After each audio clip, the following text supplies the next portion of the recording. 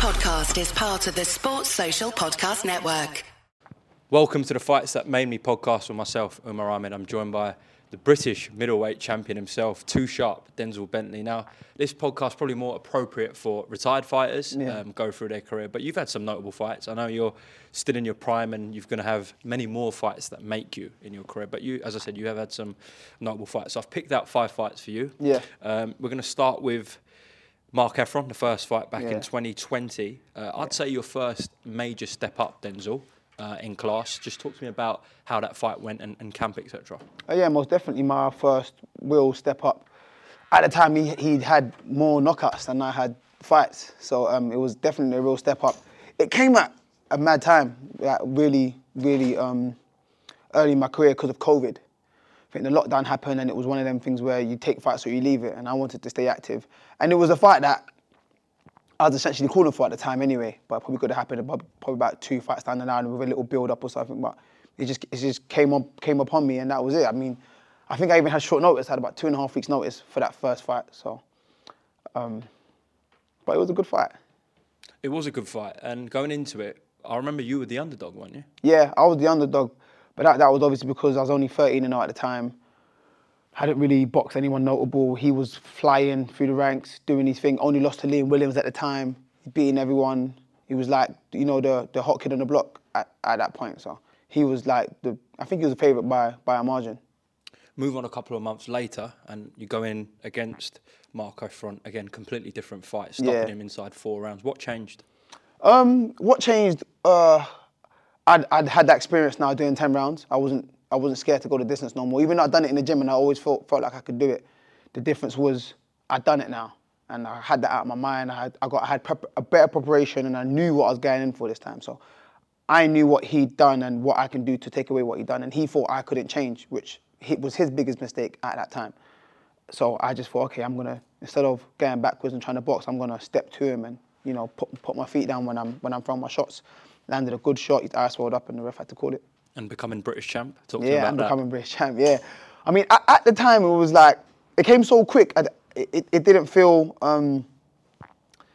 it didn't feel real. It felt a bit like, oh, that was quick. Is that all it took to be British champ? You know what I mean? I wanted to beat him more than I wanted to be British champion as well at that time. I just needed to beat him, wherever that belt was on the line. Because he was talking a lot after the first fight. He kept saying he thought he won, and we were going back and forth on Twitter a little bit. He didn't really come out and do that at the presser, but on Twitter a little bit, he's kind of getting on my nerves, talking like, oh, I'm a runner, I don't hit hard, and I hit as hard as his daughter, and just a little bit of banter, and I just thought, now I really want to hurt you. So I wanted to hurt him more than I wanted to win the title, but that was the cherry on top, of course, so I was happy I won that. When did it sink in that you were British champion? When I done that little tour around Ghana. Might have took it a bit too far, but yeah, that's just what it was. I mean, that's when I realised, okay, I'm a champion now. Like, this is what it comes with. So. What do you mean you took it too far? Yeah, I mean, I probably just enjoyed too much. You know what I mean?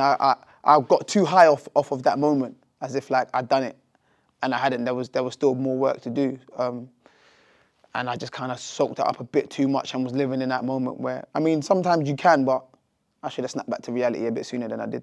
Well, that leads me on to April 2021, where you suffered your first loss in your professional career against Felix Cash. This was deemed as a 50-50 fight going into it. Yeah. What went wrong? Everything, bro. Everything. I mean, coming back from holiday, getting a date, cool, that's normal. I'm training. I'm just doing everything wrong. Probably the heaviest I'd been starting the camp at that point. No nutritionist, no nothing. I'm just doing everything on my own. So I'm eating wrong, making weight wrong. Training, doing everything I need to do in training. Training's fine. But just everything outside of training, I'm just getting in bed whenever I want to go to bed. I'm just taking it as if like, okay, you go in there and you fight. I'm not appreciating the preparation side of things. Like, okay, you need to prepare like in every avenue, like just not just in the gym. It's like in school. You go home, you got to do homework. I weren't doing the stuff I was meant to do outside of the gym. So, I mean, I didn't really feel my best, and obviously he took that very seriously. He had his old camp set up and everything, and then we just got in there, and it was an off day. It was just mad weird. We got in there, and I just heard his family or some kids shouting, let's go, Cash. I looked up like, wait, no one's allowed in here, so that already threw me off. then we got in there, and then what happened, innit? Yeah, what was it like boxing in lockdown? Was it weird? It was weird. Then I got used to it. And then when the crowd came back the first time, then I thought that was a bit weird. It was like, I think I had like 4 fights in lockdown after the second Heffron fight. No, because I fought Mick Hall first. Yeah. So by the time I fought Heffron the second time, it felt kind of normal to me. It was like, okay, yeah, this is what it is. Felix just seemed too much for you on the night in terms of size, strength, power. It looked like he was a super middleweight, even a light heavyweight against a middleweight in there. Did you feel like you were getting bullied in there at times, Denzel? You know what? It wasn't even so much his physicality that was bothering me. It was he had heavy hands and they were fast. His hands he had good hand speed, and that was what was kind of throwing me off. And then I'm just like kind of thinking to myself, all right, cool. All right, get it together. We'll judge the distance. We'll get his pace going. And I was just all over the place. My feet were all over the place. I was moving my head. Chin was high. I think I overreacted to his pressure too much, which was something I told myself I'd never do again. So now I'm a lot more relaxed in the ring and a lot more chilled. I don't react to anyone's pressure no more. But I think I was overreacting to his pressure too much, and he was just letting his hands go. He was comfortable. And the shot that he hit me with that took me out, I actually didn't even feel. I thought I was nervous. I'm talking to myself like, hey, what are you doing, Denzel? Come on, man, like, get yourself together. And he's just throwing like 3-4 shots at me, but I'm not feeling it. And the refs jumped in. I'm like, yo, like, what are you doing? Like, as I'm getting my legs back, I'm moving. The refs jumped in, and I'm just like, oh, said you're gonna give us a chance, but it's what it is, isn't it? Move on from there. Seems like, from what you've just said, in terms of preparation in camp, in terms of how you structure your camp, and even inside the ring, you learned a lot from that loss? Oh yeah, 100%, 100%, man. I just learned a lot about myself as well. Like, what am I gonna do? Am I just gonna hide from everyone, or am I gonna try and get straight back out there? I remember going straight back to the gym the next day, like, and just telling them, look, I need to get out straight away. I need another date. Like, I don't want to sit on that because everyone's gonna keep asking me what happened, and I don't want that to be the last thing I've done. So I was itching to get a fight for long after that. I mean. So you didn't take a break from the gym? No, I didn't take a break. I went to the gym, spoke to Martin and Tony, and then I had my week off. After my week off, I came back in the gym and I was just in there trying to get another date. We almost went Russia because we couldn't get a date.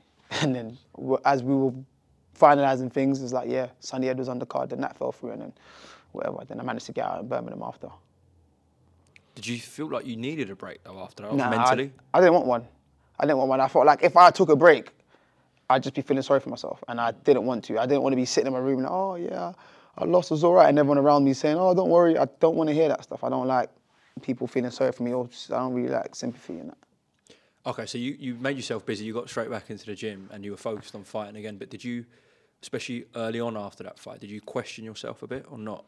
Yeah, it was like, oh, wow, like, how can I just go out like that? Like, am I really that good? Like, how good are these guys? Like, so how am I going to get to world level if someone at domestic level? All of these things. And then it was like, all right, so now what can I do to change that? What can I do to improve, or what can I do to get better, or what can I do to, you know what I'm saying, like make that a distant memory. So got back in the gym, started working on certain things. Well, the first probably month or so, I was just angry at everything. So I'm sparring angry, I'm hitting the bags angry, I'm hitting the pads angry, just thinking I got to be more aggressive because of the way I felt I performed. I felt like I just got just like manhandled a little bit. So and then obviously after I calmed down, I just started thinking, all right, cool. Started talking to certain people. Talk to 1-2 guys. Oh, you got nutritionists? Oh, how does that work? I jump on that. Oh, you do a bit of strength training. Oh, what? How does that? Give me the number. Jump on that, and then I just started picking up things as I went along and added things to my game. Where I thought at first I couldn't work any harder, I realised that I can work harder. But obviously, in different aspects of things, like, do you know what I'm saying? You can always do more than you think you're doing. I know you're with different promoters, and you've been at world level now, challenged for a world title. I'm not sure exactly what's going on with him, but is that something important to you later on in your career to 100%. rectify that? It is. 100%, yeah, 100%. I need that. The way I went out, everything I do now is, oh, Cash blasted him out in 3 rounds though. I could win a world title and someone will still say that. So I need to rectify that. Do you think it'll happen? I hope it will. I've always said I hope he keeps doing well in his career just so that I can get that back. Like, I don't want him to fall off, like, just obviously for selfish reasons, because I want to be the one to, you know, give him his first loss like he gave me my first loss and all these things. But of course, he's got to keep progressing in his career. I don't want to get him oh, he's been out for 5 years and I've got a world title and he wants opportunity, and it's like, yeah, come then and just fight. Nah, I need him to keep doing well. So when I do beat him, it's like, I beat the best version of you. Not just like, oh, I got your name on my record now and you hadn't fought well in like 5 years and no one's seen you or no one, you know what I'm saying, you haven't developed. So I need him to do well. It was a barn burner, really. Split decision win for yourself, and you had to really grit yourself through it at times, and show your dog rather than just your abilities. Yeah, no, I mean, I knew he was a good fighter because I hadn't sparred him or been in the ring or anything from before. But as I watched him, and you know, he's quite fluid. He flows. He lets his hands go. And I think the fight that I watched the most was the one against John Arden Jr. because that was his best performance for me. And that's when I just thought that I was watching everything he does well and was trying to, you know, kind of take that away from him, like make sure he doesn't do this or he's not able to do that. He started that fight real fast, but I think that was the blueprint for everyone after the Cash fight. Start fast, he starts slow, you'll catch him cold, you'll get him, whatever. And I think that's why he started fast.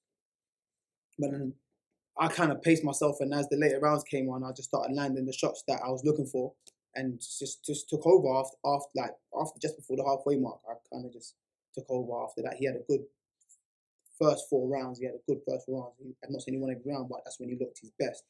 After that, when they got to that 5-6, then he just started fading, and I started picking up the pace, and just got the better of it.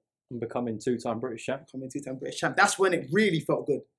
Like, yeah, what a journey! Like, I'm back. Like, that's when it really felt better than the first time, 100%. I mean, not many people have done that. Yeah, no, that's true. So that's an achievement in itself. Then later on that year, your first world title challenge, November 2022 in Las Vegas, something that all young fighters dream of doing. So let's just talk about that firstly. Going to Las Vegas must have been a whole different experience. Yeah, that was crazy because I'd never been there. I've always wanted to go there for like fights, but I'd never actually been there. And I didn't think the first time I'd go there would be for me boxing for a world title. So that was crazy in itself. So we explored the city a little bit, went to the mayor of the gym to look at it, and they just invited me down there to train there. Obviously, they heard I was fighting for a world title. So even training out of Floyd's gym was a madness. Like, I watched that on YouTube. That's like all access, and I'm watching it. And then I'm there. I'm training there.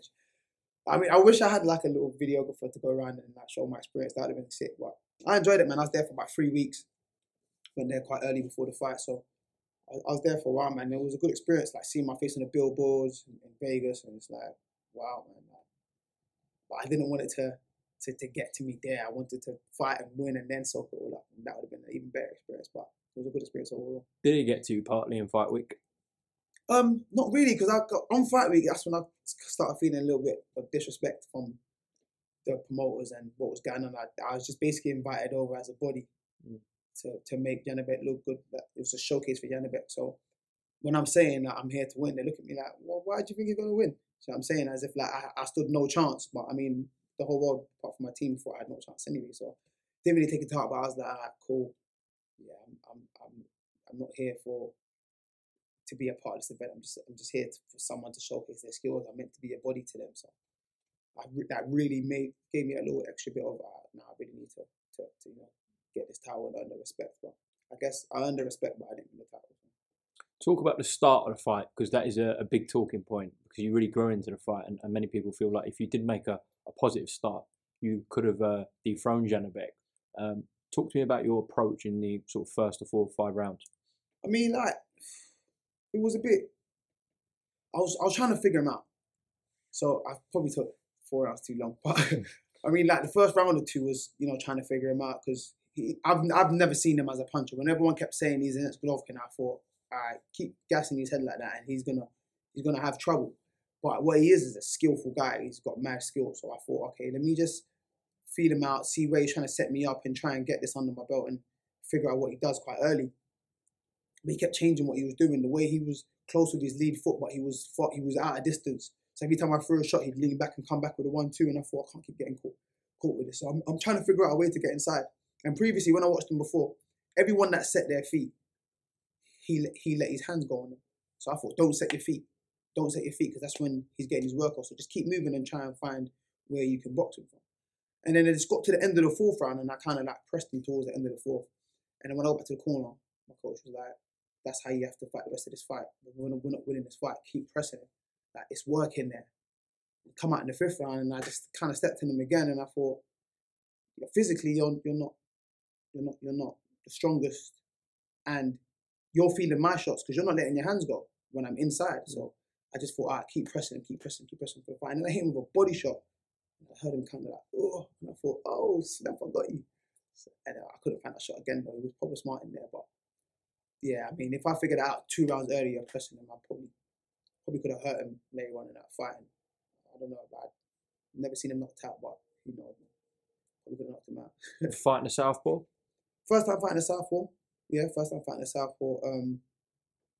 I didn't find it too difficult because I don't look too much into that. I think people kind of wrap their brains around who's a southpaw and who's not, and who's orthodox and what to do, and that is just fighting. Once we're in close, he ain't got that southpaw advantage no more. We're both basically square, just throwing shots. So I wasn't really too bothered about the southpaw, but at distance, he was using his southpaw abilities really well. Was there many regrets from that night? No, not any regrets. Just not starting 2 rounds earlier, man. I wish I started 2 rounds earlier, but then again, one of the judges gave me 2 rounds. So even if I did start 2 rounds earlier, I probably wasn't winning that fight anyway. But I mean, I did hurt him a few times. I know I hurt him. I hit him with a good uppercut in the 8th round. I mean, if I could have capitalized off that, you know, doing all my work early, because I felt I'm getting tired in there as well. So I know if I get that rematch, I've got to beat him. Well, yeah, that is something. I think there was a contrast in how people thought of you in your 2 losses. I think after the Cash fight, everyone was like, where's Denzel really at? And then in the world title challenge, where everyone wrote you off against Janibek in Vegas, really, it was such a close fight and a very good performance from yourself in the first world title challenge that people were like, oh, Denzel is world level and he could definitely become a world champion one day. But I know that for us it was like that, but for you inside it was still a loss. Yeah, no, it was still at that time it was still a loss. I was fuming. I was like, come on, man, I had it and I let it slip. Like, this was my moment. Then I got back and I saw the positive feedback and I thought, you know what, maybe I'm still in there. It's not over. Like, I'm still in there. I can still, you know, get to where I need to be. Like, the people are saying I've done well, but in my heart it was like I had the chance and I lost it. You know what I mean? I let it slip. So I was really upset with myself. But it was hard to stay down for long when the people are still saying that we still want to see you fight and we still want to see you fight these guys and go well. So that means I can continue my career essentially. I'm not in a place where it's he lost that now, kind of leave him there. And a lot of people go through that. A lot of people have a world title shot and then they lose and then they're nowhere to be seen after. You know what I mean? It's kind of hard for them to get back to a certain level. Whereas I'm all right. I'm still back in championship fights, albeit it's British title, which is, you know, I'm the champion also. I've got an obligation to fulfill, and yeah, man, it won't be long to get back at world level. So it's good. Definitely, and yeah, you've been in some big fights, as I said, and got another one coming up November 18th against Nathan Heaney. And I'm sure once we do this, once you're retired and a world champion, we'll discuss those fights. But yeah, for now, Denzel, thank you very much for talking about the fights that have made you thus far. On this podcast, just to end, we have a wild card question. So as a fighter yourself, if you could pick one fighter, past or present, that you could share a ring with, who would it be and why? Marvin Hagler. That would just be a grueling fight. You know what I mean? I've always said at first he's probably the one person I wouldn't fight, but that's made me think that would probably be the one person if I could fight, I would fight, because I know it would be a dog fight. He'd probably stop me, but it is what it is. One of your favourite fighters, Marvin? Yeah, 100%. At the time, I didn't appreciate him. I was more a Leonard guy, but as I've gone back and watched all these things, all these fights, I mean, he's here, man. He's a dog. And Aaron Pryor as well, but he's not my weight, but yeah. Okay, Denzel, as I said, appreciate your time. Please like, comment and subscribe, and we'll see you next week. Thank you very much. Thank you. Sports Social Podcast Network.